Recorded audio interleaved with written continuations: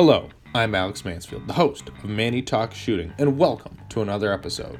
This is the shooting podcast where I talk to individuals all across the shooting industry. We'll talk competition, self-defense, concealed carry. If you like this content, check out our YouTube channel, Manny Talks Shooting. And without further ado, let's get to this episode. Welcome, everybody. Welcome back to another installment of Manny Talks Shooting, the shooting podcast on the internet, because I feel you need to hear my voice every single week. And we've got a great one for you. But first off, we got to talk about the wonderful sponsor, Go Fast, Don't Suck. They make awesome banners, dry fire decals for when you're traveling, and memes that are hurtful and true on the internet. But without further ado, let's talk to the man that I brought back onto the podcast, my good friend, my coach, Mr. Tom Castro. What's up, brother? How you doing, man? Doing pretty good. It's a good... And no, it's beginning of November. I thought it was still October. No, it's November now. Where's the year gone, brother? I know mine's gone in traveling. I spent my ass in an airplane most of the year, so I'll tell you that. That's been that's been a little crazy. And lots of traveling this year, so I'm not too upset that it's winding down. I will admit that. Yeah. Well, and just think about all the hours you spent sleeping on an airplane. Yeah, I don't. I guess I do sleep quite a bit on airplane. I try to do direct flights, so I don't have a whole lot of layover stuff. You know, when you fly enough, you learn your lesson real quick that once you're on the plane, they usually don't stop it or turn it around. It's when you get off the plane that it's hard to get back on. Mm-hmm. Yeah. So. Yeah, that's for sure. I've got some flights coming up, and I'm not looking forward to them too much. So. Are you vacation or work? They're work trips. Yeah, those. So I love my job, so I don't mind the travel part. It's usually the people that you have to travel with that are really terrible, you know, like sit down, shut up, get in the plane. It's the same thing every time, you know, so I've been pretty fortunate though, that I sit next to pretty good people. I guess I just look intimidating. Like, don't sit next to me if you're gonna be a dick. So I haven't had any drama, no videos on, I haven't been kicked off a plane because I told some lady to shut up and sit down or anything. So that's been good. Well, you're not the guy who's got the neck pillow and like the angry look and like, just like wear a hoodie over his face with the sunglasses and a big ass hat so you can't see my face. Yeah, no, I don't usually do that. So no, I'm pretty happy, man. I love what I do for a living. So to travel is not a negative. And I've learned how to kind of pace it out. You know, I try not to do every 2 days being on a plane. So I try to come home, spend some time with the family in between, and then, go do my thing. Right. 3 days home, maybe, and then flip it around and leave again. Yeah. The hardest thing this year for me was the matches. So last year in 2022, I really screwed myself with training because I worked all the way up till Carry Optics Nationals last year in 2022. And it really screwed me big time because when I got to that match, I was just toast. My legs were dead. My body was dead. Mentally, just physically, just toast. And so I promised myself this year that I would give myself a break for myself. Not so much for like the mental part, because I'm pretty mentally strong when it comes to shooting and all this stuff. But I wanted to give myself a 2-week break before I shot a big match. So like just to be physically ready. So I would still work out and train and do all those things. But the way most of my classes go, it's 20 hours on the range. So it's 10, some of them are more. I mean, I think in Michigan, the one we did was 24 hours on the range of shooting. So 2 12-hour days. So again, it's like I put in as much as I can into these classes. So I didn't understand that beat me up as bad as it did. So I learned a very valuable lesson last year trying to spread these out. So this year I gave myself 2 weeks before the big match. And that worked out absolutely perfectly. I was able to come home, rest, and then train. And then the last week before I went to the match, I really trained my butt off, and it's working out pretty good this year. Mm-hmm. And you've even still had yourself big breakthroughs this year, coming away from classes and then training and heading into major matches. I am by far the best version of myself that I've ever been in this sport right now. Like I can't believe where I'm at right now as a shooter. It's interesting as a coach, you watch other people all the time and your goal is obviously to get them better, but you kind of sometimes forget, when you're watching their breakthroughs, you're having breakthroughs. And it's kind of weird. It's not just a physical thing. Sometimes it's don't think I've ever explained it to anybody like that before. And then it's like, oh, I just explained it to myself at the same time differently. And I even understand the concept even more now. So it's one of those things where it's like the more I talk about shooting is the more I discover how to express it in a simpler way. I've had some students recently come to me and ask me some questions about things that a lot of other coaches talk about. And I just dumbify them. I simplify them. And they're just like, that seems so easy. And I go, okay, try it. And they're like, it's really that simple? And I go, yeah, it doesn't need a special name. It's literally this. Like, it's just, I just simplified it for myself. It's not that I changed it or there are some things that I feel like I do completely different, but it's still the same concepts of trigger, sights, trigger. It's just the way I express them and how I make them more important in my shooting or even in my coaching. And that's, big giant breakthroughs, because before I was like, oh yeah, sure. Trigger prep. Perfect. Whatever. And then I realized like, oh, I can use this and put something physical to an actual action and put my brain on that. And oh, you mean if I pull this and the gun lifts, I can already leave the target? Oh, that makes sense. So there's just a lot of things, like little things that I've discovered this year that were giant breakthroughs. Because let's be honest, when you get to the level where I'm at, where you're trying to beat the best guys in the world, I don't have full seconds anymore. I have quarters. I have 0.10s. Hell, if I get a quarter of a second, that's a huge breakthrough. It's very rare that you find that as a shooter, at this level, not as a shooter, but at this level. Right. 100%. Like, yeah, you're fighting the top guys, you can finally probably believe to yourself that you are a super squad level shooter, even though it was hard for you last year to actually come to the realization that you are a super squad level. It's crazy. It's definitely something that I'm very proud of, dude. I don't say that very much about things that I do, but I'm very, very proud of where I came from in the last 5 years. And last year to this year was big. I mean, this year was a big, big, big thing for me to compete against the best shooters. I've traveled more than I've ever traveled before. I went to almost every area match. I still have an area match left. I have an area 2 left coming up next week. And I finally beat some of the guys that I've been struggling with.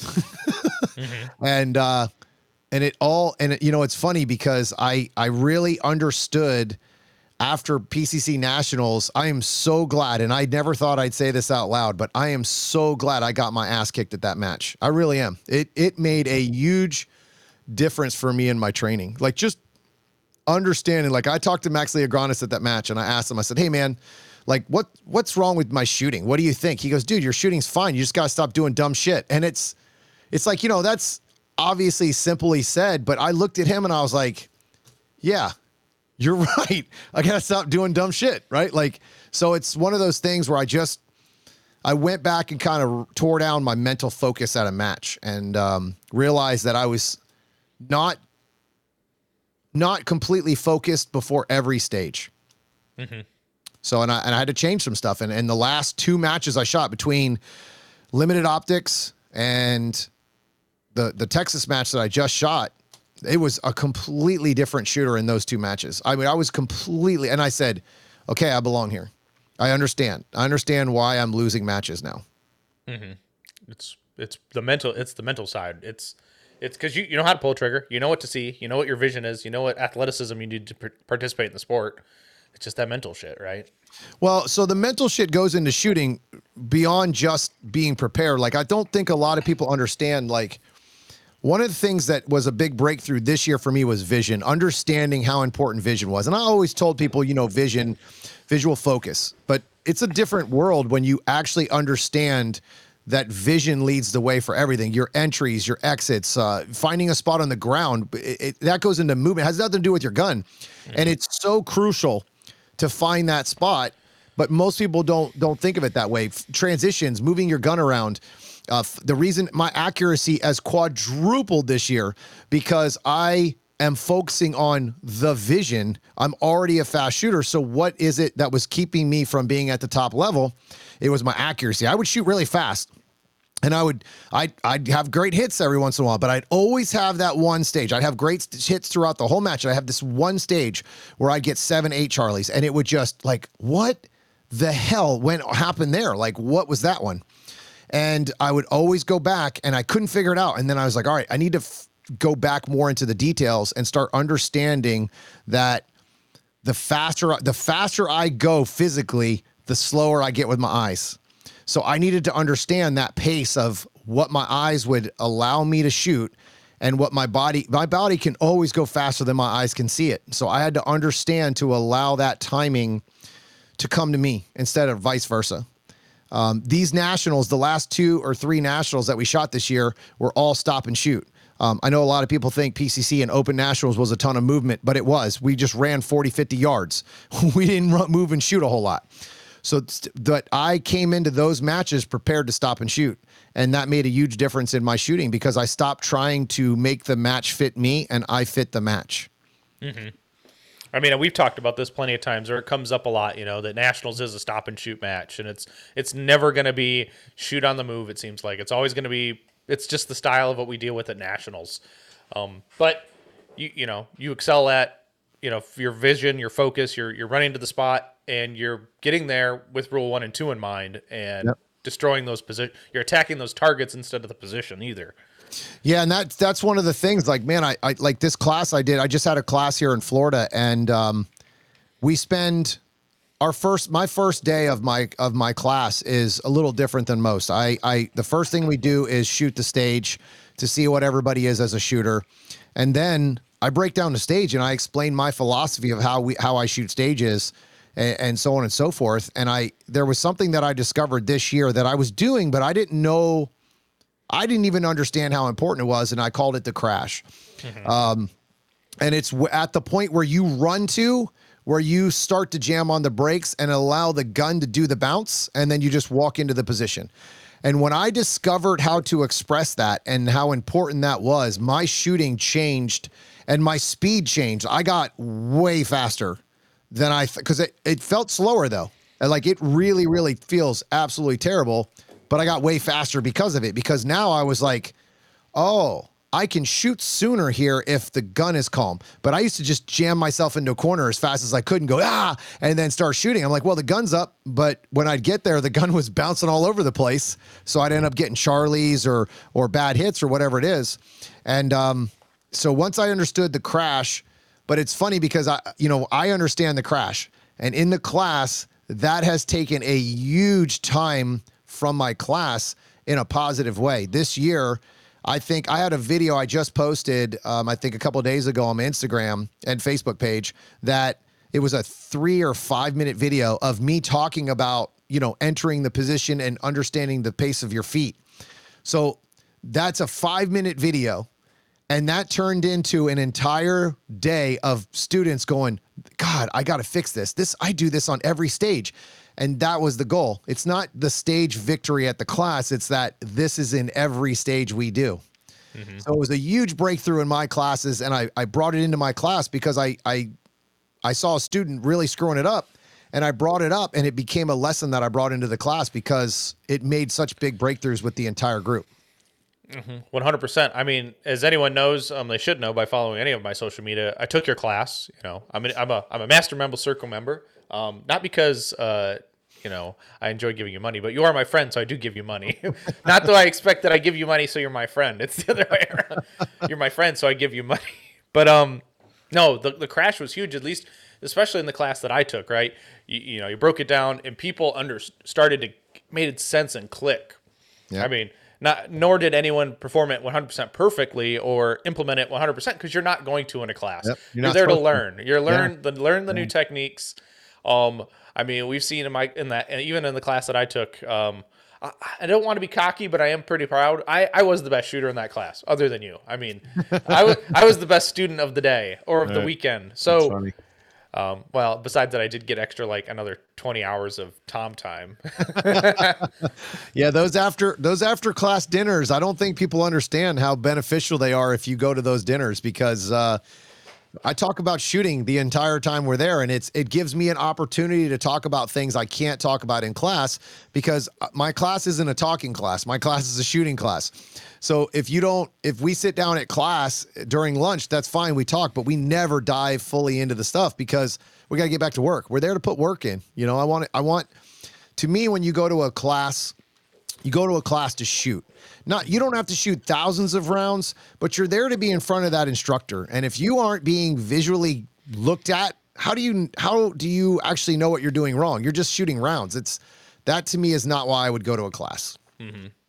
Well, and you said you sat down. Bullshit. You didn't sit down at all, by the way. You sat down at the very last 20 minutes of class on a cooler. You wouldn't sit down. Well, you guys ruined that. So what I started doing at the end of my class now is my second day usually ends around 3:30, 4 o'clock for me. And then what I do is I sit back and I watch you as a shooter shoot the stage, and then you come and give me a report of the things that you made mistakes on. Well, that class was so jacked up and motivated and cheering for each other that I kept coaching and never stopped. So I didn't really get much of a chance to kind of let anybody report to me. They just kept coming over and like, I did this, and all right, like, no, get back out there and go do it again and fix it. So that was a great class, man. Mm-hmm. Well, and even if we talk about this, I would almost think, we spent 1,000 rounds in this class when we took it. You probably had people in other classes shoot more or less, but honestly, I'd hate to say it, Tom, is you need to have less students and more rounds, because you could have so many more reps. Like, even if we got rid of 2 people, 3 people, all the more reps you could get and the more focused every student could be, you do get the diminishing returns, right? You've got to have enough people to make it financially feasible to come and teach a class, but even the quality could be turned up 20,000% because I got to go shoot 1,500 rounds and they were all focused rounds. Right. And if your hands aren't calloused up before you take a Tom Castor class, you're fucked. Because, dude, like, I had so many blisters and they popped throughout the weekend. I was like, I have to invest in tape. I'm not going to lie, man. The guys in this class in Florida, I could have made some money off some tape. I was like, they were all like, I never shoot this many rounds at the same time. And I was like, well, what do you usually go out and practice with? And they're like 200 or 300 rounds. And so you just know they're not shooting as much as I do, obviously. But it's just funny because I go out and can shoot 1,000 rounds in 2 hours easily and not even know that I shot that many rounds. And because when I practice, I'm there to shoot, right? I'm working. I guess there's so many different levels to our sport that it breaks down to what are you working on? What is your money worth, right? Like, what are you trying to put your money into? That's always the big thing for me is what do you like? I made a big mistake when I first started and dumped a shit ton of money into rounds. I didn't know what I was doing. I was just like, man, I got to get 20 years of experience to catch up to these guys in 5 days. Like once a week, I'm going to catch up to these guys and I'm going to cut my time in half. And I will say, bullets help. If you shoot a lot of bullets, they 1,000,000% will make you better. Mm-hmm. But if you don't have a direction, you're just wasting bullets. Right, yeah, you're just doing the ballistic masturbation, and you're wasting time and money. And we don't get more time, right? We can always make more money. We don't get more time. That's the truth. And that's the problem is, what's your goal? Like I was an older shooter. When I came in, I was 38 years old, right? So, I mean, I was way behind. These guys are starting at 12, 13 years old. Hell, even the guys that started 23, I couldn't afford this sport when I was in my 20s. I know that for sure. Not as much as I want to shoot. Mm-hmm. Right. And you don't want to sacrifice on how much you shoot because you need it at your level. Like, you're always grinding. Like you're out there doing private lessons in your own shooting. What, probably 2-3 days a week at least. Yeah, there's times when I actually will. It also depends on the student, but I will sneak in a little practice when my student is reloading. So if I have a 4-hour class, which my average class is 4 hours for private lessons, I'll jump out there and I'll run some of the same stage that they're running. And one of the reasons I like to do that as well is it gives them an opportunity to see their time versus my time. I used to never shoot in my class. I used to not shoot at my class at all, except for just examples here and there. But I would only shoot the stage one time at the most. And now I've had every single class. I've had every single time I was like, you guys want me to shoot it? They always want me to shoot it after they've shot or whatever. And I realized because then they can gauge what I do versus them. And I never really thought about it when I first started, I used to do that. And then it didn't last for long because there wasn't a lot of guys as good as me anymore. So it just didn't last long for where my club was. And I'm a big video person, right? I used to video a lot when I first started. I didn't understand how to break them down, but I videoed a lot. And then I started understanding like how to break things down and what my problems were and all those different things. So, but yeah, it was, you see it a lot, man. You see it a lot with guys that come to classes. They don't really have a clue why they're not good, right? Or what they want to work on. Right. Well, and even you shot at Michigan. You shot at least 800 rounds. Yeah, I shot 1,000 rounds there, dude. I shot almost the entire box. I think I had maybe 2 magazines left, and I even gave some of that away for people to try them so they could use them. So, because they wanted them to try Outdoor Dynamics ammo because they were having problems with their other ammo. Yeah. Well, if you think about it too, it's like you wouldn't be able to train and teach like you do without John. You know, John saves you so much time and hassle that they just ship you a box. This year, he crushed it for me this year. So I called him up earlier in the year and I was like, look, dude, I have 3 or 4 months here straight of travel. I'm tired of coming home, working on brass, trying to reload during this 4 months. I am super fortunate to be sponsored by Mark 7, and I have 2 of their presses. And listen, you cannot get a better press, but you still got to have time to push the button.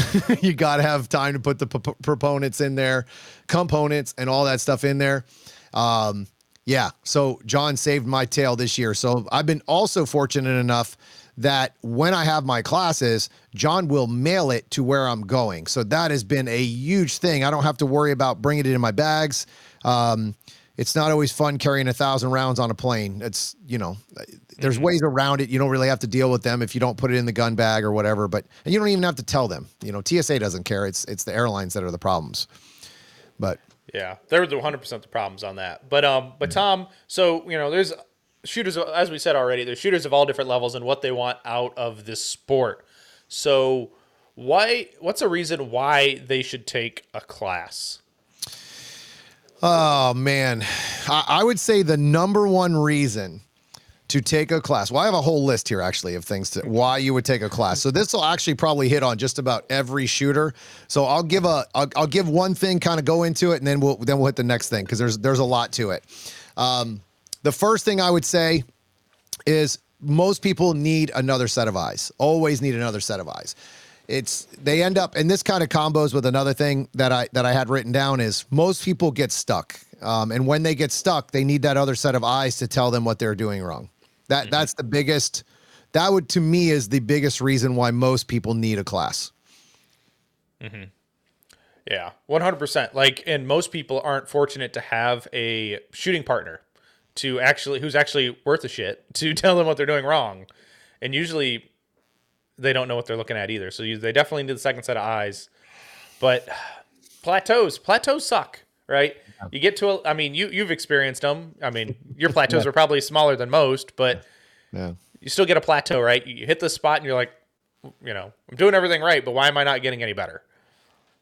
Yeah, let's jump into the shooting partner thing because that's something that.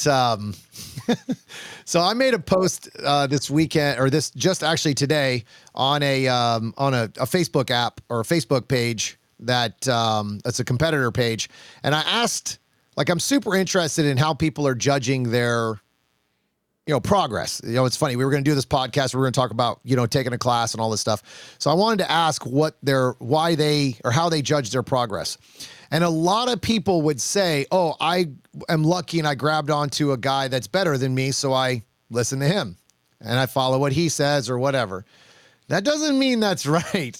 I can tell you when I first started, there were people that told me things that if I would have taken that to heart and followed, I'd still suck.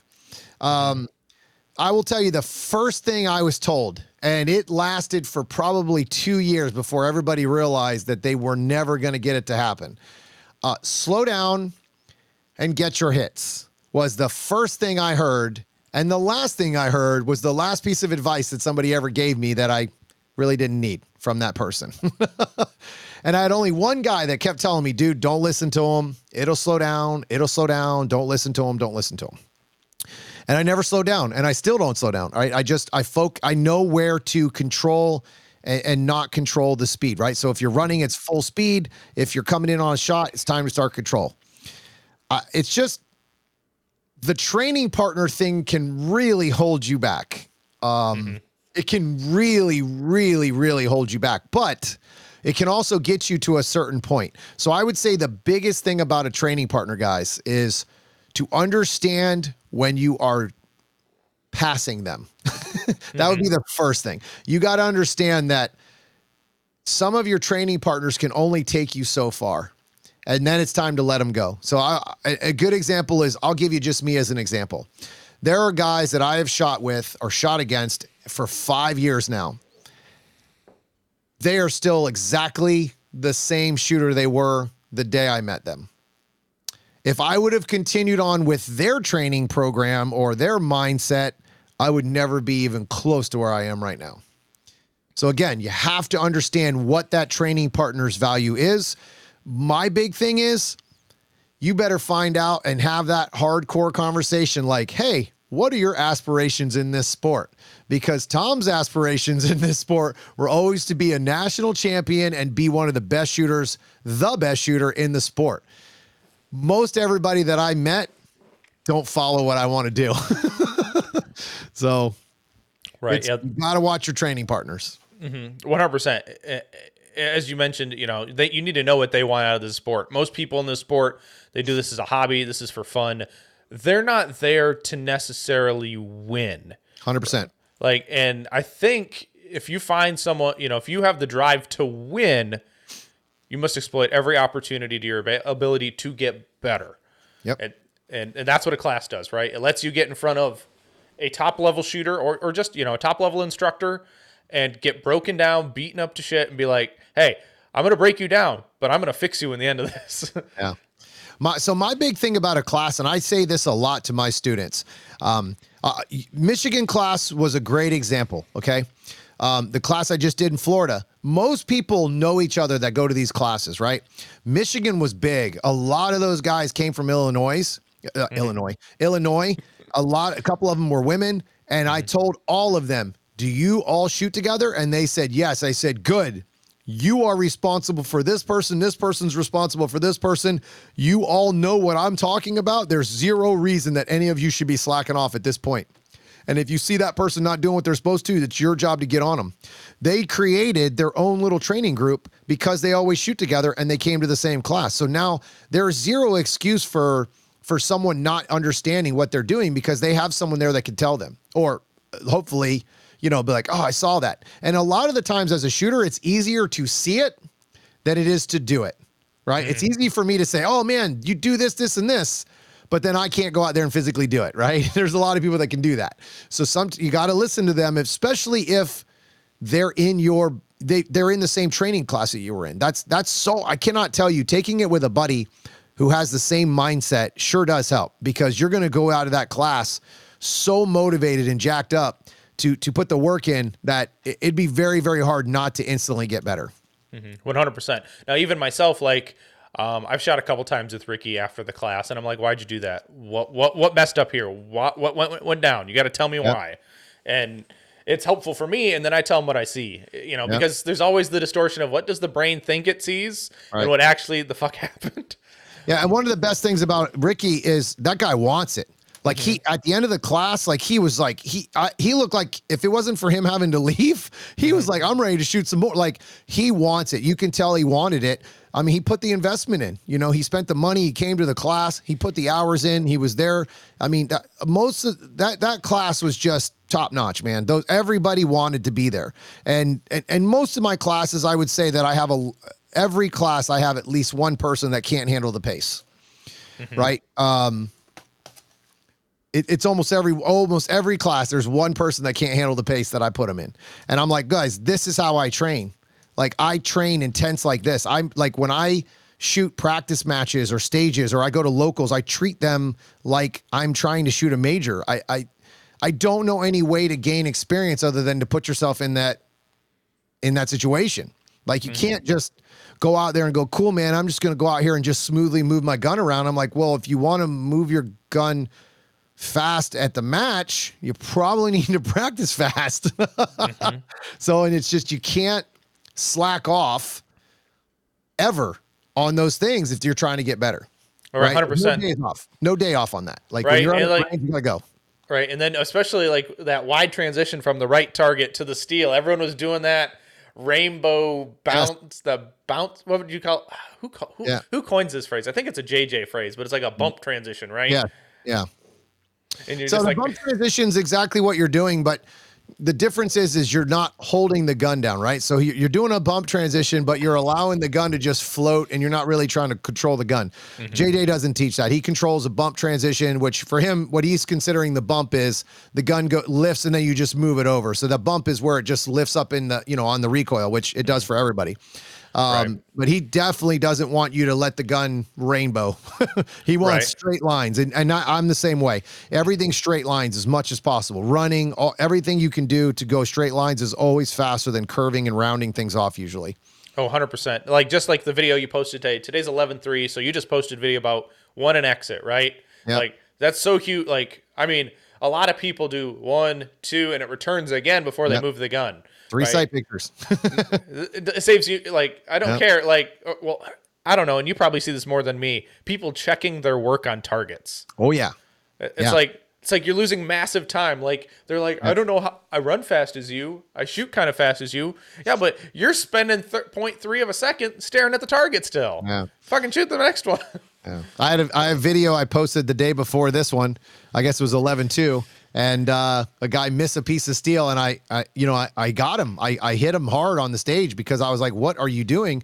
So he misses the steel, and as he's reloading, he's looking backwards like this at the steel, like, "Oh man, I missed that." As he's running to the next 100 points available, and he just bombed the front. And I'm like, "What are you doing?" And he's like, "I did that exactly." I go, "I see everything, dude. You ain't getting around me. I pay attention to everything you guys do." I had a guy in the class come up, and this goes perfect with another set of eyes.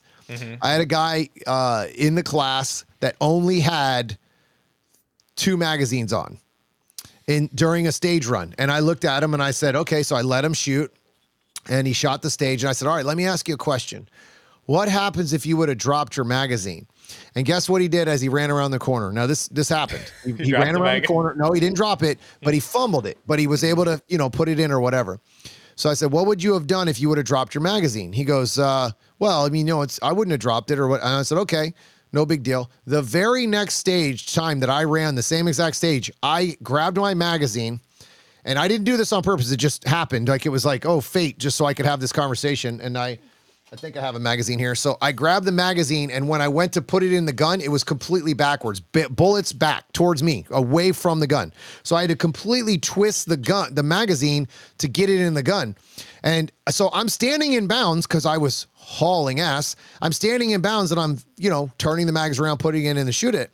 So it was a class lesson. And he looked at me and he's like, oh, I guess I need to start carrying mags. The next time he came out, he had 5 mags on him.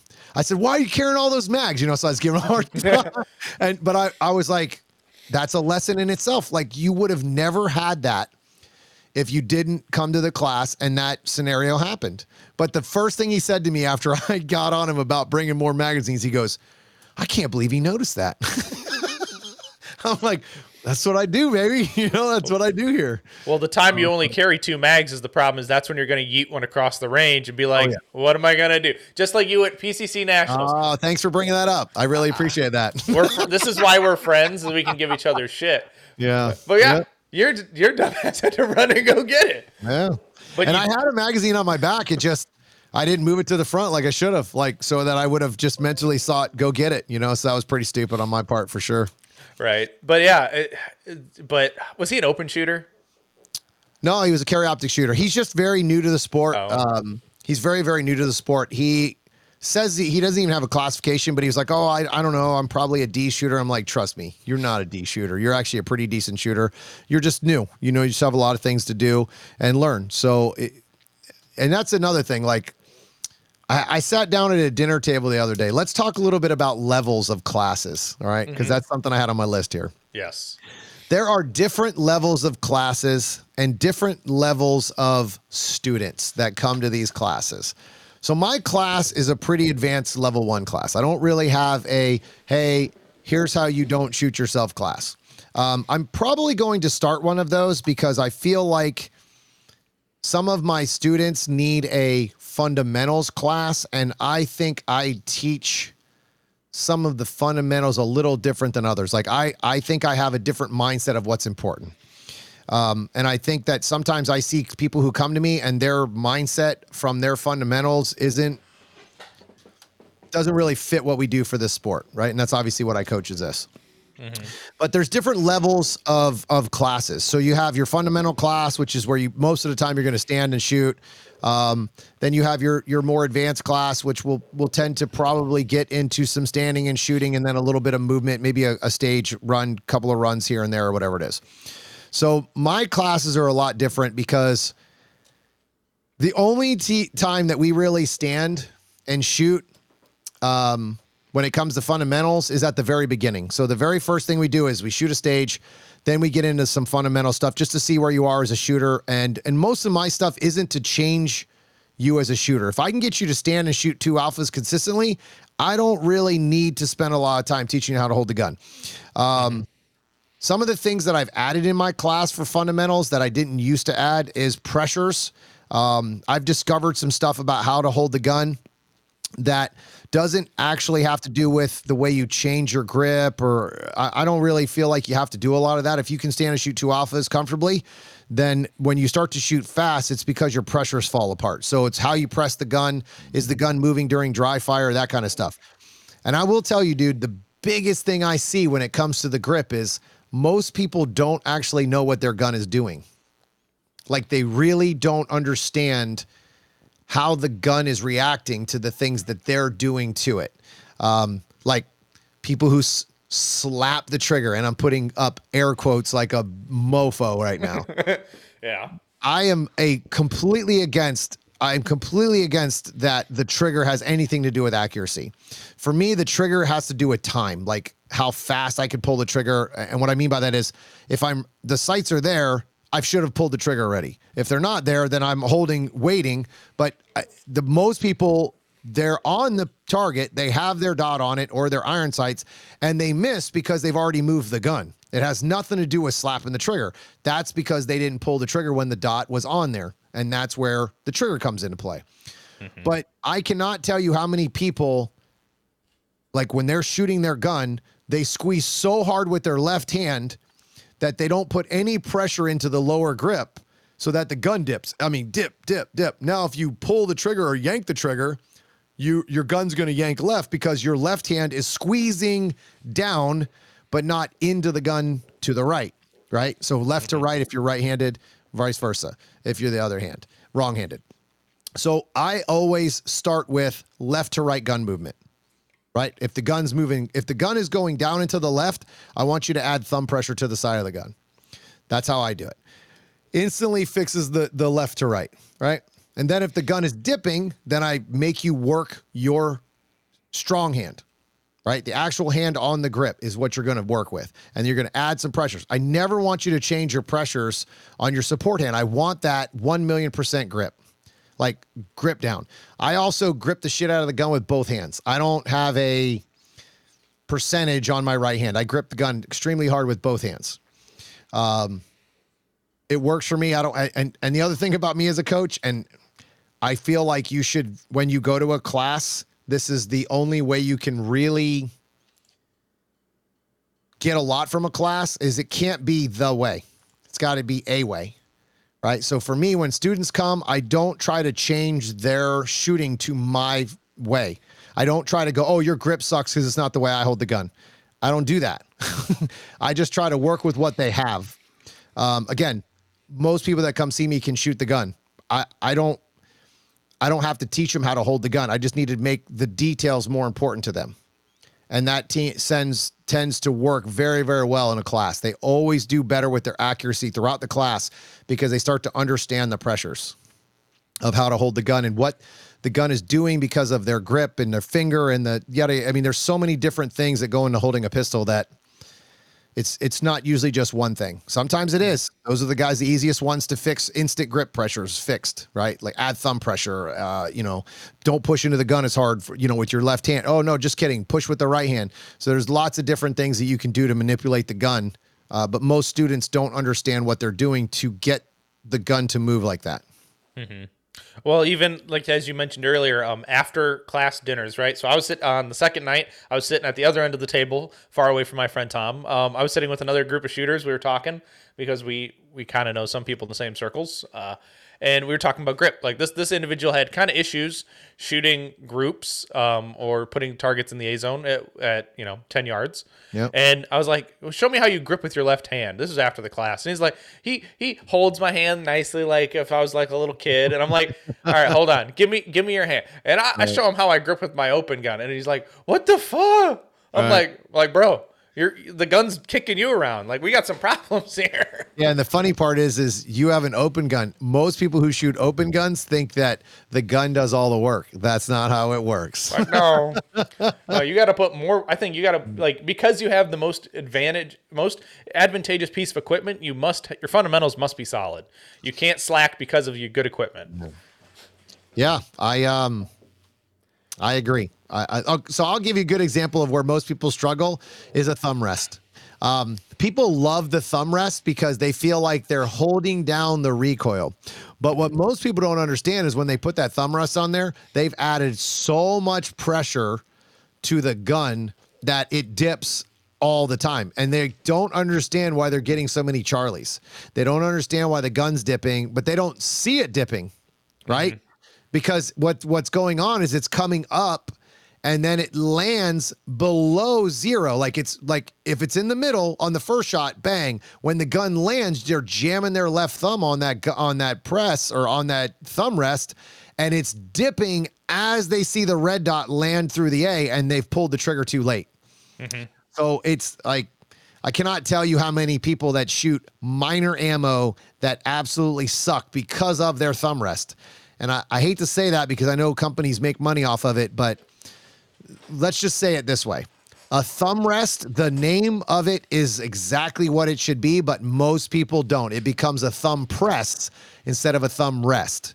It's meant to put your thumb on it and not actually use it. 100%. The best part about a thumb rest is it puts the gun up higher so you can pick it up off a damn table. Oh, Jesus. For all the table starts, I ain't putting no damn thumb rests on there just for that stupid table start. No, you shouldn't. But I'm going to leave it on there. One, because I don't think I can get my thumb rest off without drilling screws. So it's stuck on there. My builder loves me. But I think you could Dremel it. Dude, I heard Dremels work really good for gunsmithing. God, Call Matt Kobe will Dremel that thing off there. No, bro. He'll have an angle grinder out in 30 seconds, bro. He can do that to his open gun, then, not mine. I don't think he owns an open gun. He breaks everything he owns. Or he sells it because he doesn't want to get his feelings hurt about his friends kicking his ass with a PCC. That's too good. That's good. Hey, if we didn't bust Matt Kobe's balls during this, are we good friends at all? No, you got to get him. Got to get him. So, but no, now I kind of lost what we're talking about. That's all right. I got another set of eyes, so I'll just keep going with my list here. Like I said, we'll talk about it and then kind of continue on through the list and have some stuff about it. So, another reason that you should take a class is understanding how to actually train. All right. Mm-hmm. So most people that come to me in a class, they absolutely struggle or get stuck for one reason only. They don't know what to train. In my opinion, there is a big gap in this industry or in this sport in general between the training conversation and the actual use of it in our sport. So you get a lot of dry fire drills, which are great. They get you on the fundamentals. They keep your gun in your hand. They work all these things. But where I'm seeing my biggest breakthroughs in my students is when I actually get them on the range and I give them a plan of attack on how to actually get better. So my goal is at the end of every single class is that they actually know what they suck at and how to get better at it. Not just what they suck at, because they probably think, oh, I suck at everything. Well, that's not true. like the gentleman I was talking about earlier, he didn't carry enough mags. He even told me at dinner, he goes, man, I am so glad I took this class. I was afraid that I was going to be outclassed and not ready for your class. And I asked him, I said, you tell me now, like now that you're here and you're shooting this with the class, you've been here for a full day. It's a big day on day one. What do you feel like? He's like, no, man, I've got it. Like I don't feel like I'm outclassed at all. And I was like, exactly. 99% of the people that come to my class that aren't GMs are fine. The reason that most people are at where they're at is because they've never had a set of eyes on them like mine, right? Or even any instructor, any guy who's a high level instructor in this sport is going to pinpoint the inaccuracies that you have in your game and the weaknesses that you need to attack. And I think that is a big thing about my class and I'm sure other classes are exactly the same, but if you don't walk away from my class with a plan on what you need to get better at, I failed like miserably. And I would be very upset with myself taking someone's money if they left my class and didn't have a clue what they needed to do after that. Mm-hmm. Oh, and we personally, we had conversations about this. Like, what do I need to work on? Right. Like, Yep. And you're just like, explore everything. You know what you need to do. It's like, you're doing things great, but you just got to clean these things up. And even like, I'll say now, like we both shot stages from Handgun Nationals not too long ago. I shot a match and you broke me down.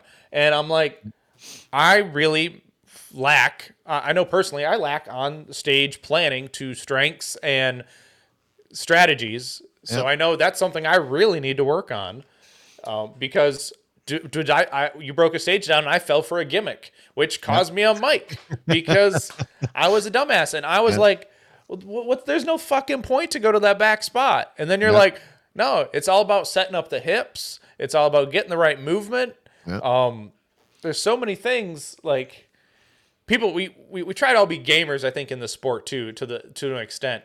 And it's like, sometimes it's not advantageous to game. Just go to the fucking spot where you're not going to have any issues and shoot the damn target. I think the biggest issue that comes into stage planning, man, is that they hear so many different ways to run stages. And I hear a lot of grandmasters, man, that say it's all about execution and not about the stage plan. That's horseshit in my opinion. Not that they don't know what they're talking about.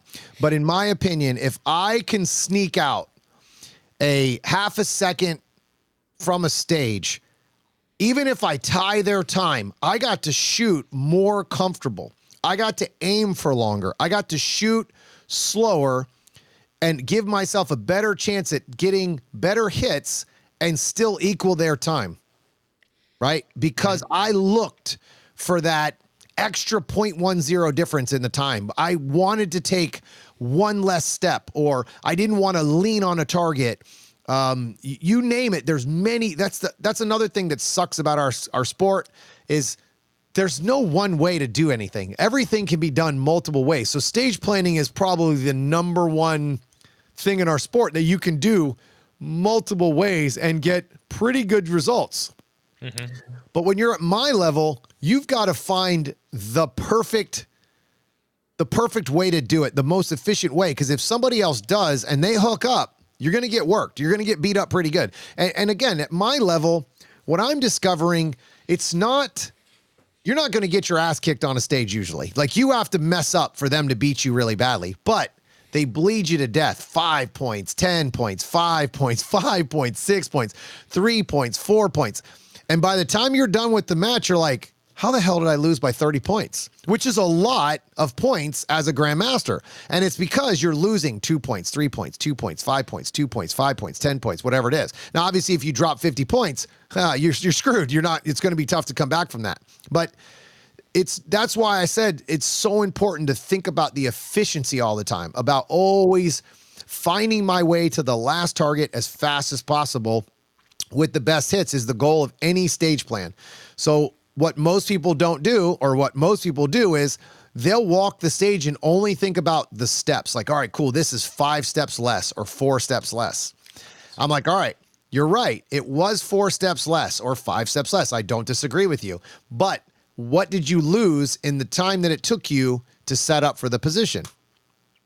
Mm-hmm. That's what you have to trade those things off. Also, you have to think about the next position or how to get to the next position. So one of the things that I do completely different than almost any other grandmaster that I have listened talk about shooting, because I don't really get a chance to go to a lot of classes or hear these guys talk a lot about how they teach their classes with stages. But for me, I teach how to get to the next target from the position you're already in.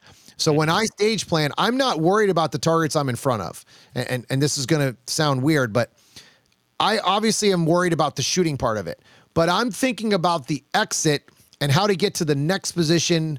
Let me rephrase that. Not next position, the next target the fastest. Not because I don't care about positions. I care about shooting. I care about targets. So how can I get to the next position the fastest? And that only happens because I'm thinking about that when I'm walking the stage, and I'm thinking about that when I'm getting to the position. Most people think about, okay, cool, I got to get to this position, shoot some stuff. I got to get to that position, shoot some stuff, get to that position. So they turn it into 3 or 4 arrays. For me, if I can, depending on the stage design, my goal is that I have 1 array from the draw all the way to the last target. I never want to stop moving and shooting. That is the goal for me at all times. Even if I have to stop, my goal is still to blend it all together so I can constantly be shooting. You should never hear bop, bop, bop, bop, bop, bop, bop, bop, bop, bop, bop, bop, bop, bop, bop, unless they force you. Because if your plan makes you stop and I don't, I'm already going to win.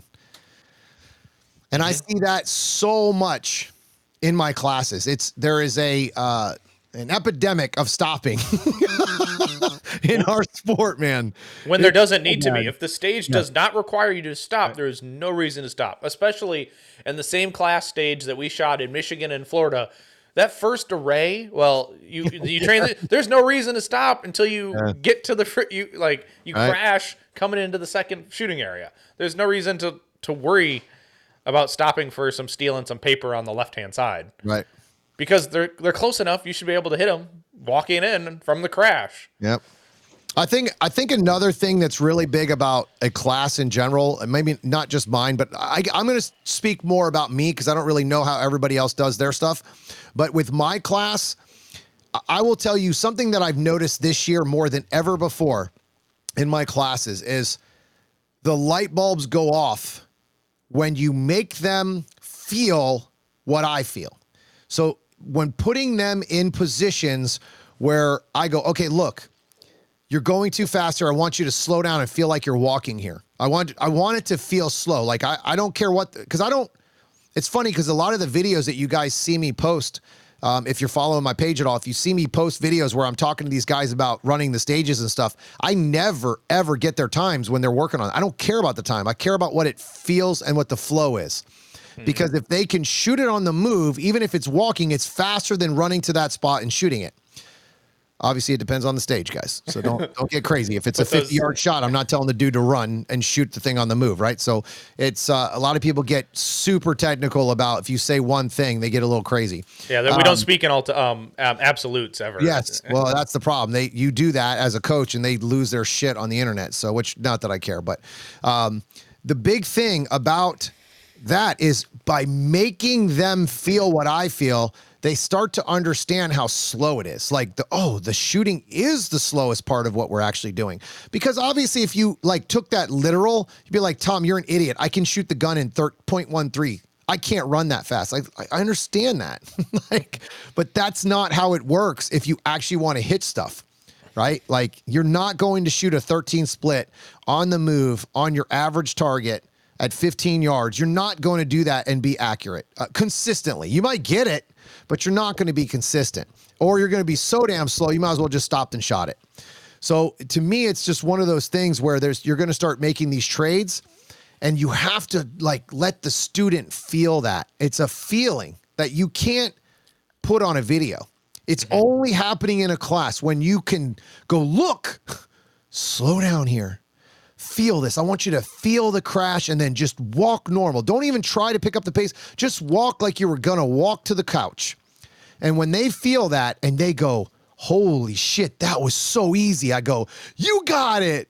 Now do that every time perfectly. And then they fall out of bounds or forget it, or you know what I mean? But that's a class. That is what a class is, man. It's a bunch of failures and a whole lot of successes at the same time. It's a pretty amazing feeling. Right. Well, and I even think even within your class, it's always, I liked it because I buddied up with Kobe or Ricky, and we were watching each other, right? It's like, what do you see on this? What were you seeing from me? Like, there was always a little dialogue when we weren't shooting or we weren't the shooter on deck. We were having the dialogue about it. You got to stay engaged somehow, especially when you're doing a bunch of one-on-one coaching. The best way to stay engaged is to pay attention and then debrief afterwards. Yeah. Listen, I have, I am definitely I dump so much on my students. I dump a lot on there, but it all connects. It's never, so another thing about my class I'm hoping that most classes are like this. Again, I'll just talk about me because I don't really know what their classes are like, but I have a system. Everything works on top of each other. So when we start on the draw, I never tell you later to not have a fast draw. I never tell you to slow down the draw. I never use the phrase slow down. It makes me want to just throw up in a trash can. I cannot stand that phrase because it's never just okay, I'm going to control that. No, they instantly slow down to snail's pace because that's what they're told to do or used to. They don't understand the reason they can't hit the target at fast speed accurately is not because they can't hold the gun. It's because they've never gone that speed before. So their eyes have never caught up to it ever. When you especially mention the draw, I love the fact that you say, give me half-second effort. Give me half-second effort. Yeah. It's like, it's just like half second. Like I was training with a buddy a couple weeks ago, and I was like, "So what were my draws on these?" We were doing like accelerator, 5, what was it, like 7, 10, and 25 or 20, and it's like, "Well, what was my draw on these?" Oh, 0.95, 0.95. Okay, that's fine. Yeah, I'm giving my half. Absolutely, because people don't understand. You can have a fast draw, you then shoot a 25-yard target, and still have the same aggression on the draw. Right. But then still get good alphas down there because you took all this time to aim at the fucking target. Yeah. It doesn't matter how far the target is. I give the same effort on the draw. It doesn't matter. If the target's 25 or the target's 5 yards, I'm going to give myself a half a second effort. So basically what that means, guys, is I'm going to draw my gun out of my holster so I could shoot the gun in half a second. But I don't shoot it in half a second because I can't see my dot. So what I do is I get it out as fast as I can. So when I do see my dot, I can pull the trigger. And that averages about 86 draw to a full second, depending. So my average draw on a mini popper at 25 yards is 125. And I could pretty much guarantee a hit on every single one of those draws. Why is that important? Because if you draw slow, you got no opportunity to ever hit the target fast. Well, and you're just giving the guy... Yeah, you're giving the other guy time. Like, there's no point. I've seen so many of your breakdowns of people, and they're like, they do this. They got a step in draw, right? And they're doing this.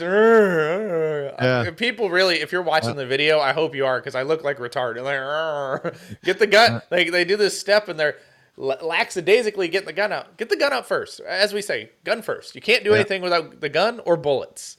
Yeah. And this is why fumbled reloads piss me off as much as they probably piss you off, because you can't shoot the gun because there's no fucking BBs in it. So I don't remind somebody fumbling the magazine if they're going for it. My issue is when they slow grab it and then they drop it. Yes.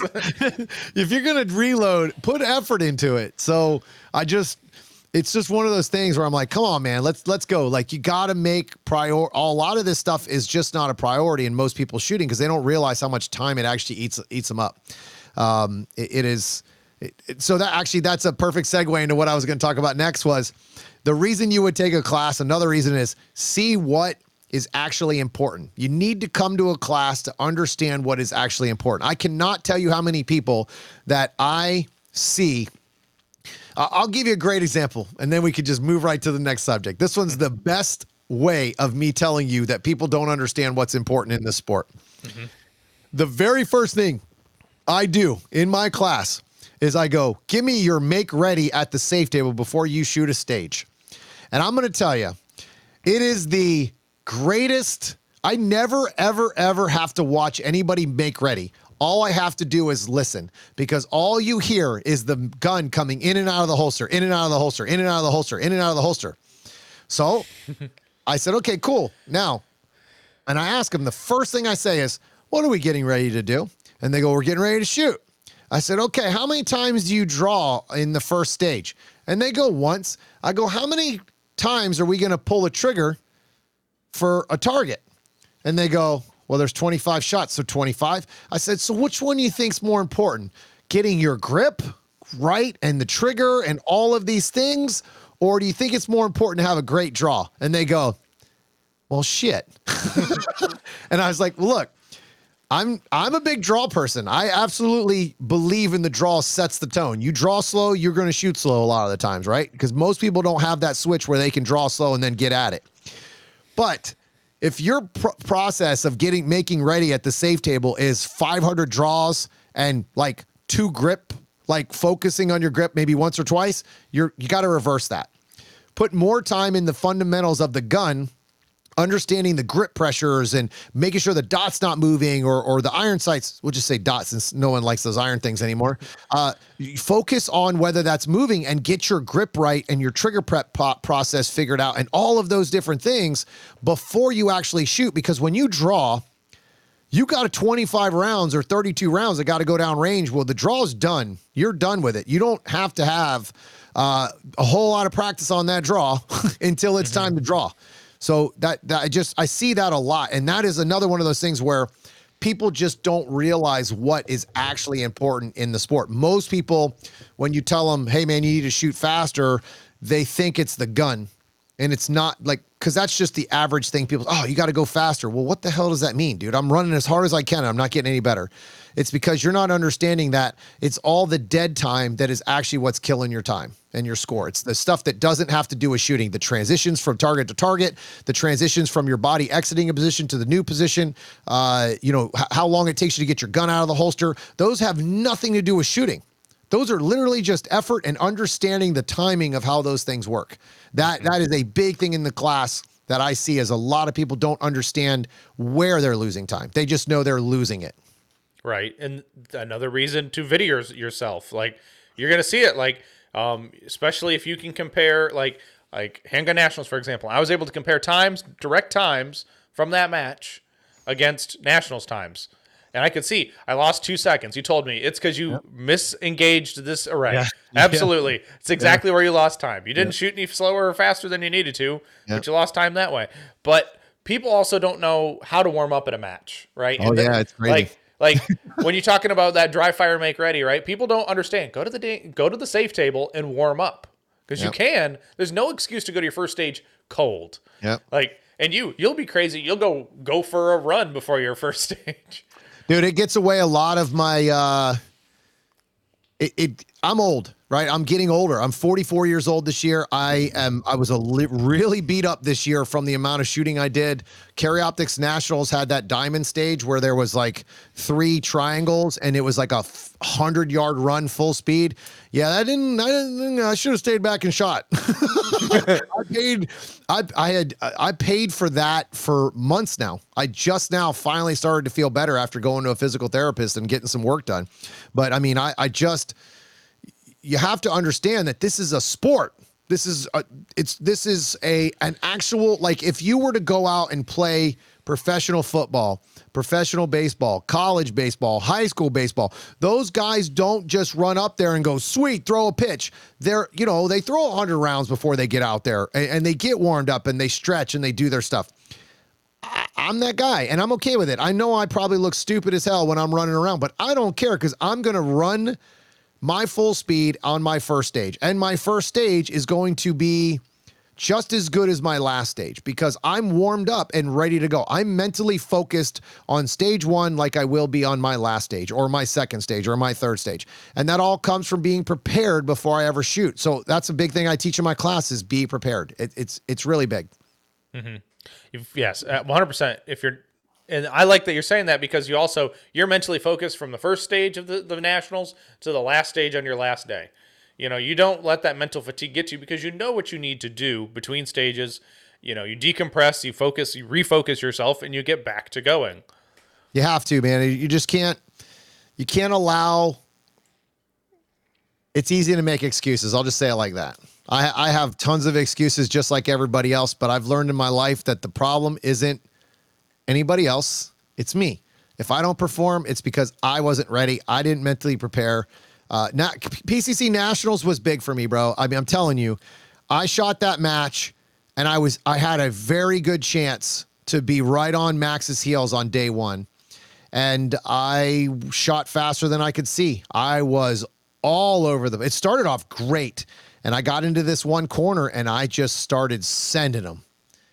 And I couldn't tell you exactly what I shot at all. I mean, I hit a piece of steel and I left the target, never called a good shot. I heard it ding, never went down. I ended up with a mic on the steel because it never went down. I made up a shot on a piece of paper that I just slung two at because I was in a rush to get to the steel and have no idea that I even hit it. So I left, went to the steel, came back, had a trigger freeze on the first one, came back. I ended up shooting the target 4 times just to make it up. Like, oh, did I shoot it? I'm not sure. Again, there's no excuse. I wasn't prepared before I shot it. And I was right on his heels. I was right there all day long. Even with some penalties, I was still right there. That's how well I had shot. So I learned at that match, like, okay, man, this sucks. Like you really blew your chance here. You had a good chance to really show up and I didn't. And I learned a lot from that. And it's really made me change the way I think about how to manage a match instead of trying to go after it all the time. I've learned to be consistent, be more consistent. Even if I'm a little bit slower than I want to be, there are stages you can go get it. And there are stages that you might not want to go get it on.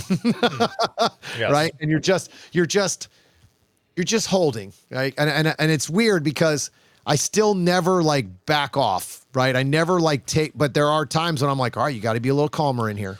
You know, you can't just whip your gun off this steel. You got to really make sure you got it this time. So it's different, right? You're just different mindsets about that stuff. Mm-hmm. Well, isn't it true at Nationals, Max is like, so you're going to put another 14% on one stage on us on the third day? Well, and that was the problem. Like, that was the thing. Like, Max told me, he's like, dude, he's like, you've beat us all by 14% on 2 different stages for 2 days. What are you going to do here on the third day? You're going to get the same thing?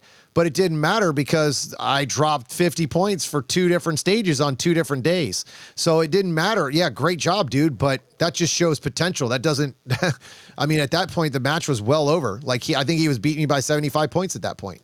So I've learned a lot from him. Like he's an amazing shooter. I've learned a lot from him. We've had a lot of great conversations recently, man. I owe that guy a lot right now for a lot of our conversations. We talked a lot about at Texas too. And during Texas, while I was shooting, he was texting me back and forth and stuff and after we had a good conversation and stuff. So I really appreciate that guy. He's been big for me lately. I've had a lot of help in the last 2 years from top shooters. I've had a lot of conversation with Nils. I've had a lot of conversations with Mason Lane, man. Mason Lane has helped me he probably didn't even know it. We've just had some like really simple conversations after matches that I'm just like, all right, thank you. Like, I appreciate that. Like, you know, I mean, him and I are very alike when it comes to when we lose. We're never happy when we lose. Like, it's like, oh man, 4th place. Awesome. And I'm like, that's bullshit. I suck. But this also speaks to your level as an instructor and a coach, because you will take feedback and criticism from other shooters and other high level people who know what the F they're talking about. Yes. Instead of, it's not this dogmatic, no, I'm doing it right. No, I don't know what's going wrong. Yep. If people watch me on the video, I've got like these blinders on with my hands. I started my career like that though. I really did. I started my career like, you know, no one knows what they're talking about. I've got this and this and that and everything else. And I was like, you know what? I would probably be smart to listen to somebody who's been doing this for a lot longer than me. And it really changed the way and I also realized very, very quickly that there's many ways to do this sport. And this is one of the few things where it's like, man, there really is a lot of ways to do this. There's lots of ways to hold the gun and lots of ways to move and entry and exit. And I've just found what I would consider the most efficient way to do a lot of these things for what I do, for me, and the way I think. That doesn't mean someone else's way doesn't work. It's just I've just discovered that they're a little different. And I know there's a lot of people that don't think footwork's important in our sport. They really don't. Like, I hear it all the time in podcasts, like, oh man, stop thinking about your feet, focus on your gun and da-da-da. I was like, why are they not winning then? Like, everybody who's at the top really focuses quite a bit on movement. Well, you can't get to the last target by standing still. I'm just saying. It's movement is the low hanging fruit in our sport, but the hardest tree to chop down. It's Yeah. the hardest tree to chop down. You can grab some low fruit, but to actually become very efficient at it, it takes a lot of focus, which makes your shooting suffer. That's the number one thing in my class. When we get into the movement section of my class, the shooting is tough because they've lost all track of what the gun's supposed to do. And that just shows you how much they've only think about gun sights. And it's like, look, how do you get from the left corner to the right corner if you're not shooting? Right? Like, remember, you're not shooting anymore. Now it's time to run. So if you don't, I mean, I've met people that don't know how to exit out of a position. They can't stop crossing their legs. They can't, they're just inefficient on the way they exit. There's a lot of things in this sport, man. Levels, like movement is movement. If you move your feet, your gun moves. If you move your body, your gun moves. So I never understood why people don't focus more on the body, because your gun is held by your body. Like, it doesn't just float. Well, speaking of body, gravity.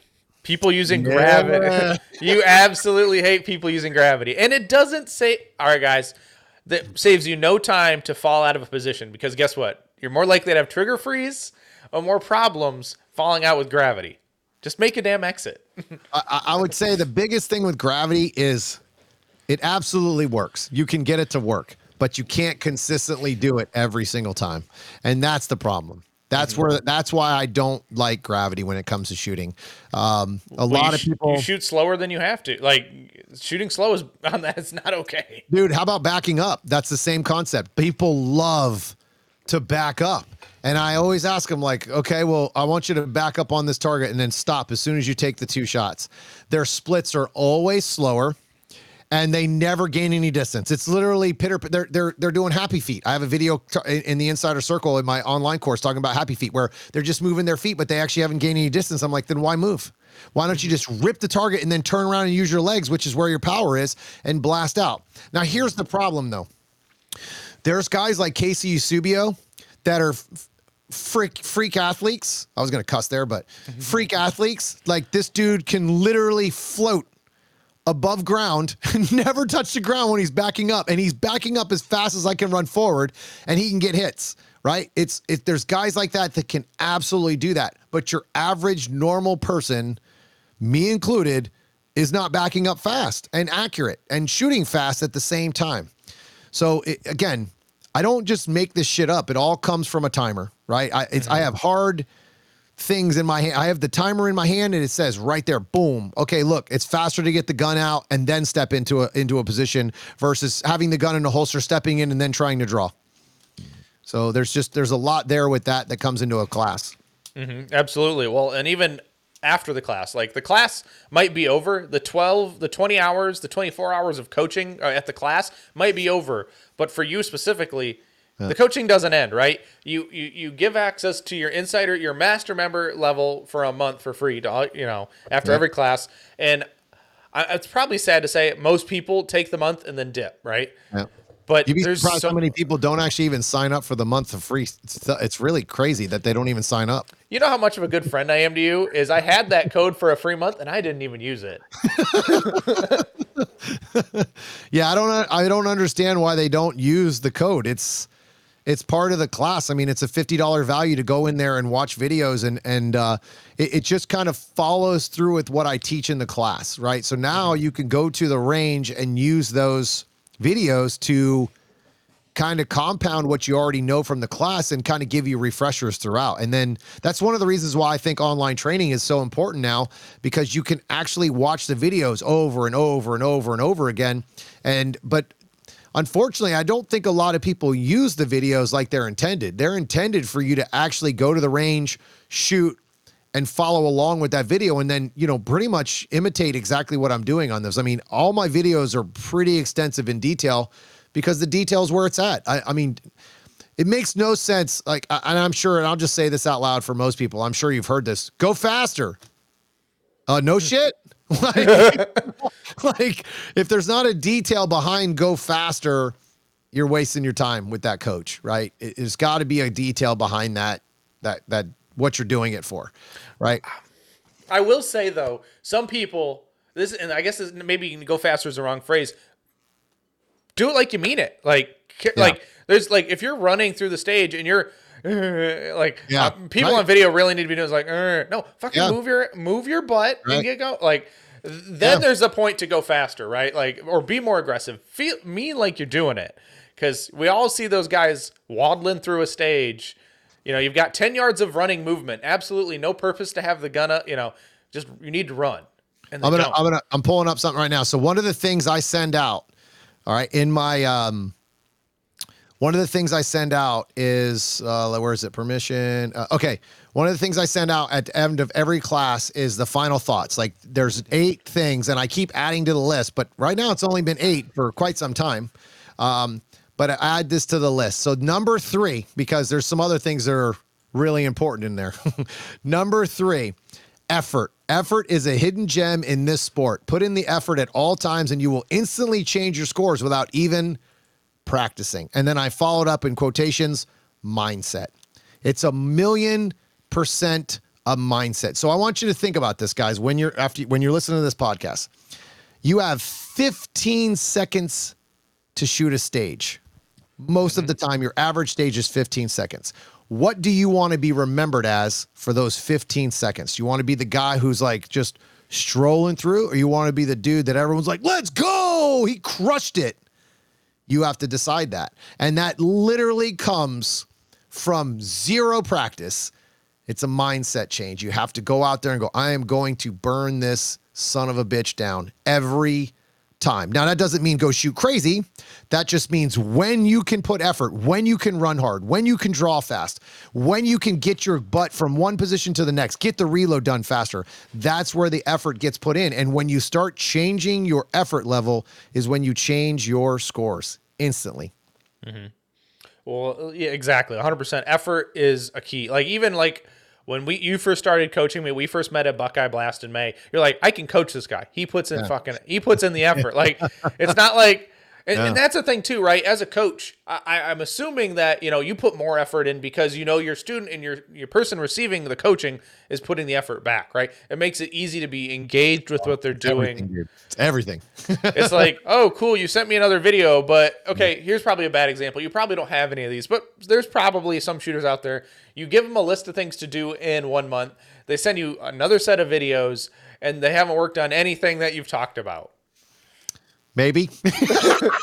So I will tell you, I'll give you a good example. I wasn't sure if I was going to bring him up, and I won't use his last name just in case he doesn't want to be called out. I have a gentleman in my master members, and I've never met him. Never met him. We've only talked online through the emails and videos that he sent me. And I've been breaking his videos down, I think, for 4 months. His name's Tim.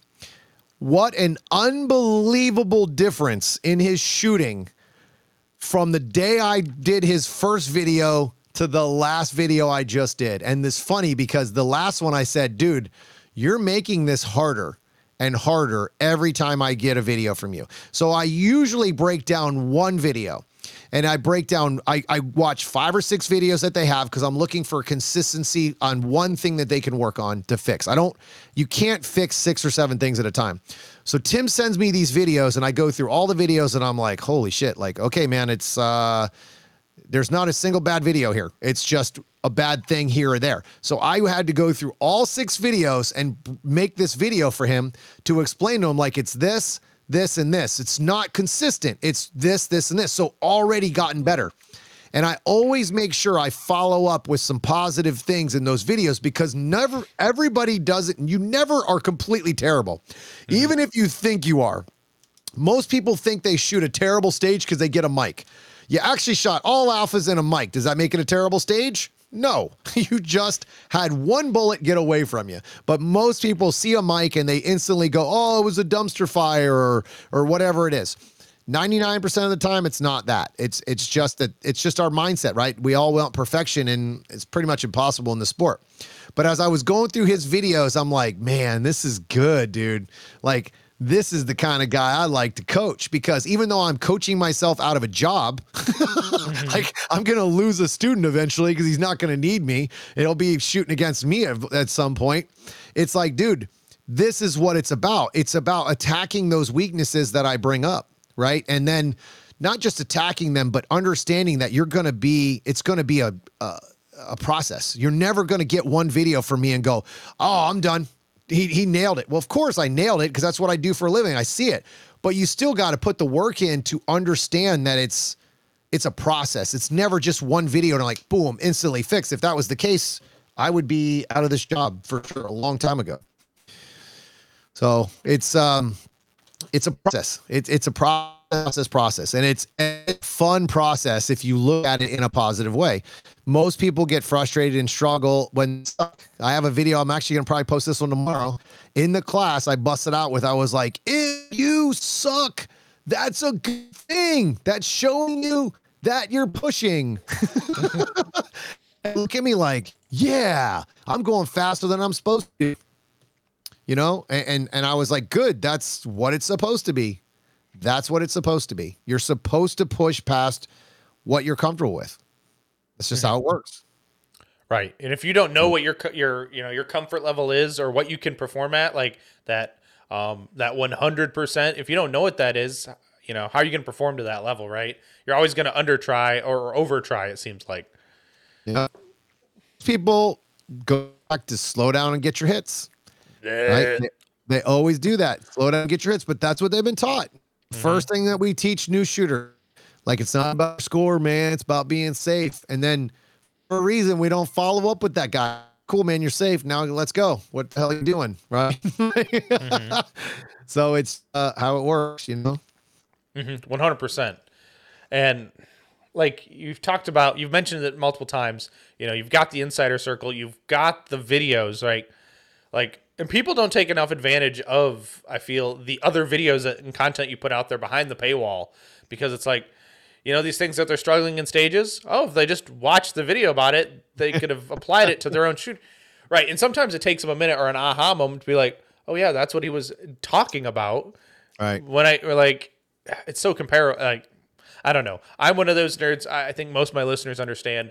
I'm a shooting nerd. Like, I'll look at things and watch it all day if I can. But it's got to be informative and interesting to watch, because I don't want to watch paint dry. A lot of videos I post online, they're just small little snippets of what I post on the Inside Circle. So it's I'm very protective over what I put out. I don't put a lot of stuff out that I give to the Insider Circle guys for a reason. They're my customers. Those guys are they've trusted in me and my coaching and have paid me, basically allowed me to do this for a living. So I keep a lot of that stuff under wraps for a reason. And I do enjoy giving out free content. I like giving out stuff to where people can learn from what I do, because I didn't have that when I first started, and not everybody has money to pay for coaching and training. So I try to do a little bit of both, right? I'm super protective over my product, because I'm proud of my product. I mean, I put a lot of work into my videos, dude. I spent, oh man, I don't even want to talk about how much I spent in camera gear. Well, if you think about it, how the time you spent on the range, you double that in the editing room that you're in right now. 1,000,000%, man. Yeah, I spent a lot of time in this room editing. So yeah, I mean, dude, my class that I just had, I just took my old cell phone because I switched over to an iPhone. Hey, we got clipboards now. Yeah. Yes. You're welcome for that, by the way. I found that I took my old phone and I just videoed a bunch of the shooting, and I got at least 10 or 12 clips out of that video just from like and a lot of this stuff just it's not planned. It's like, I have my specific things planned to do that I have to get through that are very important to me for people to understand my process. But there's things that just come up and I'm like, this is a huge learning lesson right here. This would be giant if I was just starting out. So I will break away from what I'm doing and I'll jump on that. Right. And I'll have that conversation with people. Even if it took an hour of my class and it suffered a little bit on something else. That is such a big learning point that I was like, I got to talk about this, got to have that conversation. Mm-hmm. Absolutely. And especially if it's right there in the moment and you're thinking about it, because you're never going to remember it 20 minutes later, 30 minutes later.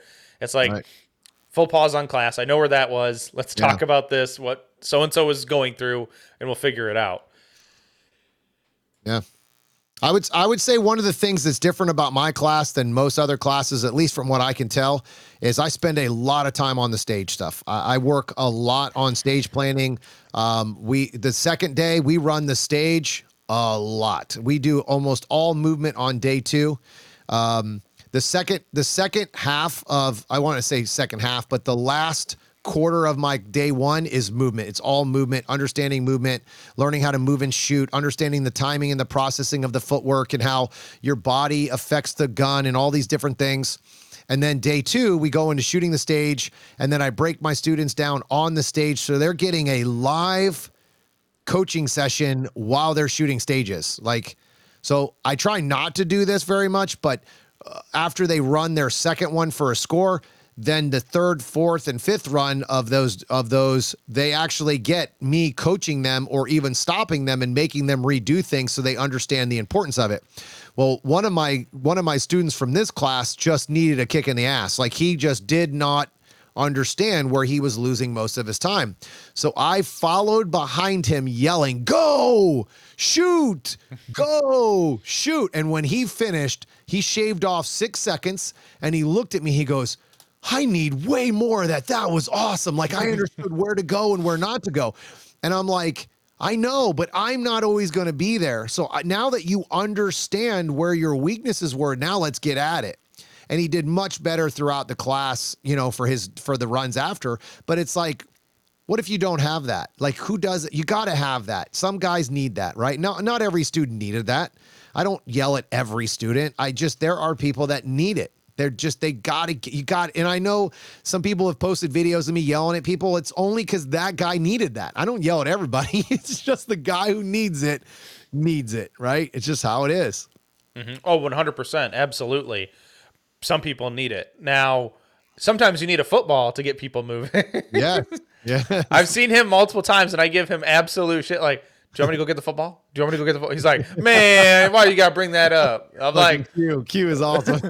I've ran into Q and Marlo a couple times, and Yeah. I have not been, I didn't know they were shooting the match or I would have shot with them, but it was I didn't know you were here, but that's what happened. Let's finish. Let's tell people that story because that's actually a really good story. So there's a guy named Q that I have had in 2 classes. He came to my first second Illinois class, and then he came to Michigan, which I didn't even know he was signed up, even though his name was on there. I just didn't even pay attention. I'm thinking, well, hell, I just saw him a month ago. That's not the same guy.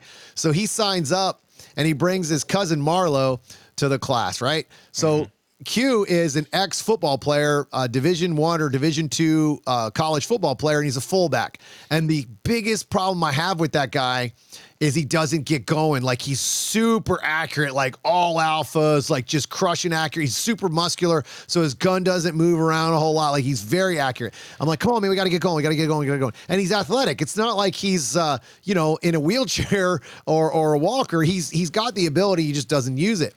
So I told him, I said, all right, man, listen. What if I gave you a football right now? What would you do? If I said, "Hi, can I hand you a ball?" What would you do? He's like, "Man, I'd knock over everything on the stage." I go, that's the mindset you got to have right now. And his next 4 or 5 runs were just on fire movement for him, right? Obviously he's not running my stages, but again, that's the point, is to get out of your comfort zone. And then Marlo, this is actually one of my favorite moments, and I haven't had to do this in a while. Actually, I did it this week, and I'll tell you that one real quick too.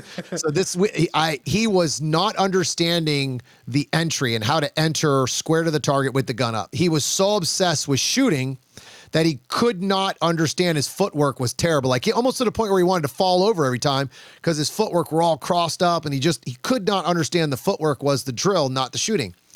So I took his gun away. And as soon as I took his gun away, now I'm standing there with the gun loaded, safety on, down at the ground, and I'm going, all right, stand by, beep. And he runs, and he's still messing his footwork up. And he looks at me, he goes, "What the hell? I'm running this like I still have my gun in my hand." And I go, "I know, that's why I still have your gun." And he died laughing, right? So he goes over, and because he woke up to it himself. I didn't have to yell. I didn't have to scream. I didn't have to say anything. But as soon as he realized that he messed up because he didn't have his gun in his hand, he was like, "Oh man, I need to focus on my footwork." And that dude crushed it for the next 20 runs, crushed it. And then I got to give him his gun back. But it was just if I don't take the gun away, you're too focused on shooting. The footwork drill is not about shooting. I just let you shoot because it's boring. So this weekend we had a guy in Florida that could not get his footwork down. He was the biggest time suck for that drill, right? Like I had to spend a lot of time working on his footwork. I took the steel away. I didn't have to take his gun away, but I took the steel away. And when I took the steel away, he figured it out. Again, because people are so obsessed with their gun, they never think about the entries and the exits and the footwork part. And it's a big part of our game. So once I was able to get him to figure out the gun work or the footwork, I put the steel back up and he was crushing it. I'm like, job accomplished, baby. I just love that when it works too. Because I know what the problem is. It's the damn gun. The gun is the biggest problem in our sport to get better in so many ways. It really is. Mm-hmm. Well, as you say, people are more worried about the shooting part aspect of it when they don't realize, Division I football players, they don't have the ball in their hands all the time. They're doing Almost these micro, yeah. They're doing micro drills. They're doing what they need to do in practice in their that focused drill, and then they get to put the ball in their hands. It's not like they get the gun all the time. So sometimes you got to learn to put the gun away and just work on the footwork, the movement, like the drill. I would say even if you kept the gun, take the bullets away, because that's the first thing I usually do is take the bullets away, not the gun. Marlo was a little extreme because he was struggling so much with, I had him try it with no bullets and it didn't work. So I had to take the gun away at that point. So he had nothing in his hands and he could just focus on running, and he's athletic too. Again, another athletic guy that couldn't figure it out because he was so used to just, hitting shit, running, boom, crushing, hit with his shoulders. Like, no, dude, this is the soft and gentle part, right? Like, this is the touch pass, not the hammer through a wall kind of thing. And it's just stuff like that. Like these are all little things that come up in a class that you would never know any of that. You would never put your gun away without a coach in that aspect. He would have never tried any of the stuff that I taught him because they never think it's important because they don't know it's important, right? No one's ever said it. They don't do it. They don't talk about it in front of them. Mm-hmm. Right. Like even myself, like before we loaded the guns, you gave us the make ready. I'm like, I'm going to do this dry with a gun. Right. You got to, but vision, that drill, it might be an entry drill, but it's a vision drill, right? You look at the ground, you find where your foot's got to go, and you land soft, right? Everything compounds. And hopefully if people understand anything from this, like everything compounds. You always need eyes on things, like vision, baby, vision. Rule 1 and rule 2, right? Like it's definitely, it's layers, right? Yeah. As somebody might be crushing one thing, but the layer below that is suffering, right? So then you got to build up the layer underneath that to then get back to the good thing. And you might have to fix that good thing because you fix the next layer underneath it. I think this is why you see a lot of paper GMs. You see a lot of guys who can just absolutely stand and bang a classifier and stand and bang a speed shoot, but they cannot shoot a stage worth of shit. They don't understand the process of the game that we're playing or the sport that we're playing. They don't understand that this is a well-balanced sport. It's not really about the gun, right? Mm-hmm. Yes, the gun is very important. This is the thing where you always got to over-explain yourself because people take everything so literal. But the gun is like the easiest part of our sport. Like once you get the fundamentals down of the gun, it really is the easiest part of what we do if you can separate the movement, the effort, and all that stuff when it's time to shoot. Most people, when you go shoot faster, they just slam the hammer on the trigger. They just start ripping that thing. Guns never coming down. It's already going off, right? So there's little things like that you get an understanding for that throughout the time. But most people, if they understood that it's about the other things that don't have to do with the gun, they would realize real quick that splits don't mean shit. Right? The only time splits really matter is when you get to my level. Like you cannot shoot slow at all at my level. Like if you take any time off, like you're like, oh, I'm going to guarantee hits. You are done because somebody else is going to get those hits at speed. Right? Mm-hmm. They're going to do it all. Right. So they're going to do both. So again, levels to everything. But if you're hearing this and you wouldn't be listening to what I'm saying anyway, at that point, you would already know that you got to shoot fast at my level. So, Oh, 100%, 100%. So brother, this has actually been really good. I love listening to talk to us. I love talking with you anyway, cause we can just go on and on and on. Like, it's just like if you're talking to your buddy Craig or somebody you can just talk to about this stuff forever. But, I think it's about time we wrap her up, but What's one kind of thing you want to leave as a nugget at the end of this to wrap this bow up and send this package to Santa? I would say, I'll give you this tip, and I've talked about this before, and I put this a lot on my posts, but I'll kind of explain it here. And it's the easiest way to understand how to get better in this sport when it comes to the gun. We'll go back to the gun since everybody loves the gun. There's two things that give you permission to shoot in this sport. Very simple. Sights and trigger. Number one is sights. If you don't have your sights, you don't have permission to pull the trigger. That's simple. It's real easy. Number two, what gives you permission to exit, shoot another shot, transition, pull the reload, anything that doesn't have to do with seeing the sights? It's the trigger. Now, where most people fail on this is they think, oh, cool, just, pull the trigger. No, I'm talking about the trigger break. When the trigger breaks is when your actions happen. So if your gun goes bang and it starts to lift and you start to see all this, it's too late. I'm talking as soon as the trigger breaks, it's time to exit and get off. Easiest way to explain it, if the bullet is gone, you can't take it back, get on to the next thing. It's that simple. I base everything in my shooting off those two rules. If you follow those two rules, you will be able to call all of your shots. You will be able to exit faster than anybody else, transition. Everything will speed up when it comes to the shooting without pulling the trigger faster. Now, here's the only problem with those two rules, and I always make sure I say this because a lot of people, they need to hear this. They're the two easiest rules to break in our sport. Mm-hmm. So, every time. The whole reason that those rules were created in my world is so that I can call my shots. If I use those two rules, did I have sights or trigger? If I make a mistake, I never have a bad match for a reason because I always can go back in my mind to go, yeah, I didn't have my sights and I still pulled the trigger. I didn't have permission. Or if you make a miss and you had your sights, it's because you didn't pull the trigger on time. That's why I said it's all about trigger timing. The trigger has to do with time, has nothing to do with accuracy. So it becomes an accuracy game because of time. But that would be one of the biggest tips that I could give in the podcast. It's something that I make a big part of my class. And because I want students to understand that you can call your shot without 10, 15, 20 years of understanding what the gun does. Mm-hmm. It's pretty easy. And actually, this sport's really easy until you put a timer on it. People laugh when I say that, but it really is. If I said, hey, shoot all alphas and you don't have a time limit, shit, everybody be crushing it. Mm-hmm. As soon as you put a timer on it, that shit gets really, really hard, Oh, absolutely. Yeah, absolutely. So, Tom, brother, I guess this is the point where I say you got to pay the bills for the guys who help you out. So go ahead and tell the world about your awesome partners. I can almost follow the list that you have right here. So I want to thank Hunter's HD Gold, best glasses in the world. I've been shooting those glasses for, holy shit, 5 years, almost 4 years. Mm-hmm. Dominant Defense, I just hooked up with those guys this year. Best belt I've ever had. I had a PCC, now I have a limited optics belt, and I have a carry optics belt. Easily the best belt I've ever had, and especially as a coach because I can tighten the hell out of it when I need it and then loosen it. And actually this class, I forgot to loosen it for a while and I was like, what the, it was that tight. So I was like literally cutting circulation off.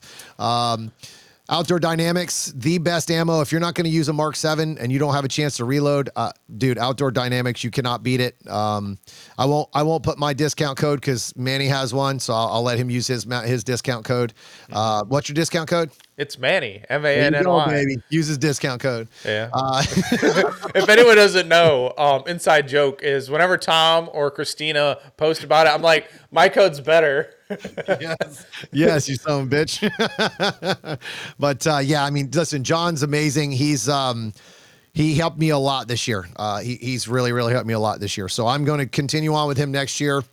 We already talked about it. So we're gonna have our partnership again next year. I'm definitely gonna keep using his stuff. I might end up using some of his stuff for match ammo as well. I usually make my own match ammo, but it just depends on schedule. So but he has been making all of my class ammo. He makes a discount. He gives all of my students a discount for the class, mails it to me or mails it to the range for them so they get their ammo. But stuff just runs really good. He does a great job. So Mark 7, listen, I don't know what else I can say about those guys. I have 2 Mark 7 presses. I bought my second one this year. One of those presses has easily 500,000 rounds on it before I actually had to get some work done on it. So They're pretty amazing, man. The safety features on them is why I would pick theirs over anybody else for sure. They have extra spaces for dyes and all these different things. You just cannot beat their customer service. They have some great people that work there, but just another amazing product. So hopefully I didn't forget anybody. I'm I guess the Tom Castro Shooting Academy. Yep. Yeah, Tom Castro Shooting Academy. Pro Shot. Oh, Pro Shot, dude. I wish I could have. I just don't have the gun with me, but I have a I was using a 2011 from Masterpiece Arms for about 3 weeks, and I did nothing but. Do I have one with me? Oh, yes, I do. Oh, I found one. Zero friction is what it's called, lubricant, right? Now everybody knows, yeah, gun oil, but 5,000 rounds without cleaning and just dumping some of this on there, not a lot, but just enough of that oil kept that gun running. A 2011 with 5,000 rounds through it with no cleaning. I would say that lubricant did a pretty good job. Because we all know how 2011s are with lots and lots of dirt and trash in them. But yeah, man, they're pretty amazing. I've had a pretty good relationship with them this year, and I'm definitely going to carry it on next year. They definitely sponsor my podcast, and they're pretty amazing. Definitely try out their products. You can't forget Brass Monkey bullets. They make.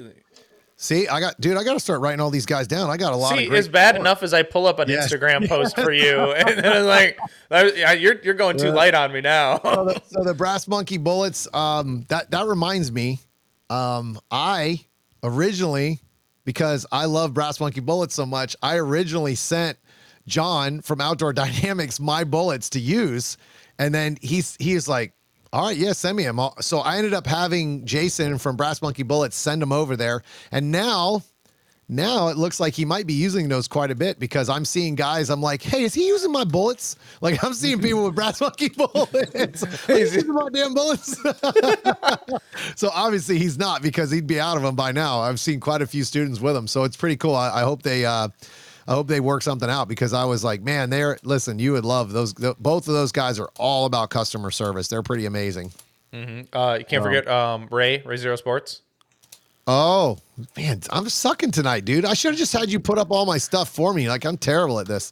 So Zero Sports, yeah, all my jerseys. Actually, I was hoping to have it before tonight, but he just sent it to me. I just had him made me some new jerseys for my classes with hoods, because the sun has been brutal this year. So I wanted to try to get some more like jerseys with hoods on them. So he's going to make me some of those, or they're already on their way now. So I was hoping to have them so I could show them off. It's because you don't believe in wearing a hat, sir. I wear a hat. I absolutely wear a hat. I just don't like wearing sunblock. So this is true. I hate wearing sunblock. Yeah, when I first started, I used to hate wearing a hat. I was always wear a headband, and then I realized like I was blinded like constantly. So I just started wearing a hat. Well, especially since you were a lot bigger then too, right? When the headband, the videos with you when you were bigger with the headband, dude. No, you were bigger than that. Yeah, dude, I've lost a lot of weight, so I'm trying to get back to the diet. It's hard though. I like to eat bad. So. Right. Well, and then you can't forget the best steel for training, right? Targets USA, baby. Targets USA. Yeah, and I post a lot about him stuff. So, Targets USA. Listen, I had almost all of. I should have taken a picture. He probably would have loved this. I have a non-Targets USA steel stand and steel with a bracket that holds it up so it won't fall. It broke. Oh, you should have made a video. Yeah, and I should have. I still have it, so maybe I will. And I had all of the Targets USA, all the other steel that he had, that I have from him, and none of it moved an inch. Everything just, dude, I'm telling you, I had 9 or 10 students. So I mean, that's almost 10,000 rounds into those steel. Like, there's a shit ton of steel, and there's a lot of rounds into that steel. Like, we do a lot of steel drills. So it was like, it was obviously not that much, but I've put at least that much in it myself. So just myself. Well, and especially the Rhino knockdown design or variant that you have that screws onto the 2x4 is a godsend, because it protects the 2x4. Yeah. And you never have to reset the thing. Yeah. So I haven't used any of the Rhinos. We did a match just recently in Texas that they did, and just phenomenal. Not a single calibration on any of the activator. He had the stomp pad, like the pads, like the the rounded where the steel falls on it and activates and pulls like almost like a stomp pad. And dude, not a single reactivation or any problems at all. They didn't have a single calibration the entire match, and they had a ton of steel at this match. Two holy monkeys, and it's funny because Jason's so bad that he's telling everybody it's a holy mic. now the match director, my buddy Andy, he goes, "Oh yeah, the holy mic." I'm like, dude, it's not called that. Like, it's the holy monkey. What the hell are you talking about? The monkey's name is Mike. Yes. So, but yeah, man, it's he's amazing. He does a really good job. I still don't understand why the shit USPSA doesn't use his stuff. I mean, I know why, but he just makes such a good product. Mm-hmm. So. I do enjoy his product. I love practicing with mine, and it definitely saves time. That's for sure. Man, not having to pick up steel is amazing. It really is. Well, just throwing it into a bucket is quite nice too. Just like fit. All right. So do I have any other sponsors? No, I think I gave them to you all now. Okay, hold on. I got one thing I want to promote, if that's okay. Absolutely. The 2024 South Carolina sectional match, guys. This match is going to be different than last year, and last year was fire. So last year, Todd Holmes from South Carolina gave me the opportunity to take over the sponsorship area, or I guess start one, since there really wasn't one before. So this last year, I decided to do a big Tom Castro Shooting Academy Vendors Row. It's coming back for another session. I guess I did not have enough punishment from last year, so I'm gonna do it again this year. And this year we're gonna add something to it. So, you know, I really feel like we don't do enough to bring the camaraderie back from shooting since COVID happened. And it really upsets me. We don't do award ceremonies anymore. I mean, we do for nationals, but you know, all these other matches, we just kind of like everybody goes their own way. We never really get to see each other. I mean, there's so many people I know in the sport I haven't seen in so long because we never shoot the same schedules anymore.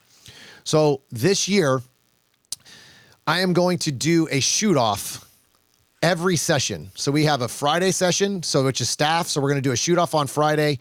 And there's going to be a $5 or $10 buy-in. I haven't figured out how we're going to do it, but then the winner wins 50% of the pot. So if it's $200, they get $100. Then we're going to do a 50% what's left over to a random drawing, and then the rest of it goes back to the match, so we can do something for the staff or to pay for things for the match, so we can do better things. We are going to do a Saturday AM, which when they're done on the AM, they can come over. They're going to come over and they're going to shoot off against each other.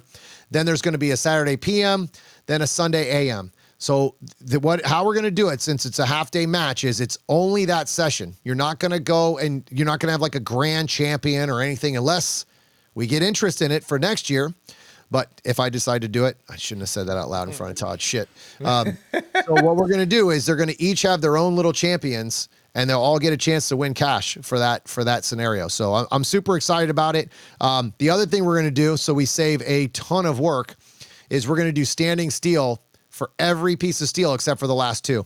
So they'll have to call their shots, and that's something that most people aren't good at. I love it. I'm excited because that's something I do in my class. I don't ever put the steel. None of the steel falls over, and people have no idea if they hit it or not. It's pretty awesome, which is good. It means you got to actually know how to call your shots. Mm-hmm. So something different for sure. But that's going to be exciting. That'll be something cool for the people to do. And the vendor row is cool to see, so I know you're going to blow it up. You probably stole 3 bays from Todd already. No, but it's going to be bigger this year. I've already got some new vendors that I didn't have last year. I've got some of the old vendors back. I'm excited. So I plan on doing more with the trophies. No more plaques. I'm going to try my best to stick to this budget that I have that Todd gave me, but somehow I got talked into a whole lot of extra work this year. I don't know what the hell I'm doing. But with that guy, but I'm going to do trophies this year. I want to go. I'm probably going to have Brian from Make Stuff Better. He's awesome. Love that guy. But I'm definitely trying to get away from the plaque this year. I want to do something different. And I'd really love Brian to do my trophies just because I really love what he does. Yeah, it's going to be a good year, man. I'm excited. So we're going to have 10 stages this year and staff reset, but who knows how long that's going to last. It's staff reset's getting tough, guys, obviously. Mm-hmm. Well, if you think about it, I'm looking at match registration. Match is already half full, if not 3/4 full. Yeah, baby. Oh, something else we did different this year is and I don't know how many people are going to hear this, but I would love for you Super Squad guys to get together and give me a shout. I'm not offering you a free slot, but I'm offering you a spot to where we can get you guys all together. I saved a couple squads for the week just for that. And if we don't get enough interest, then we're just going to open it up to everybody, obviously. But I want to try to I want that atmosphere like we're at Nationals. I feel like our match is very comparable to Nationals. We just don't have 21 stages. Yet. Yeah, right. Well, we're working on that. Yeah.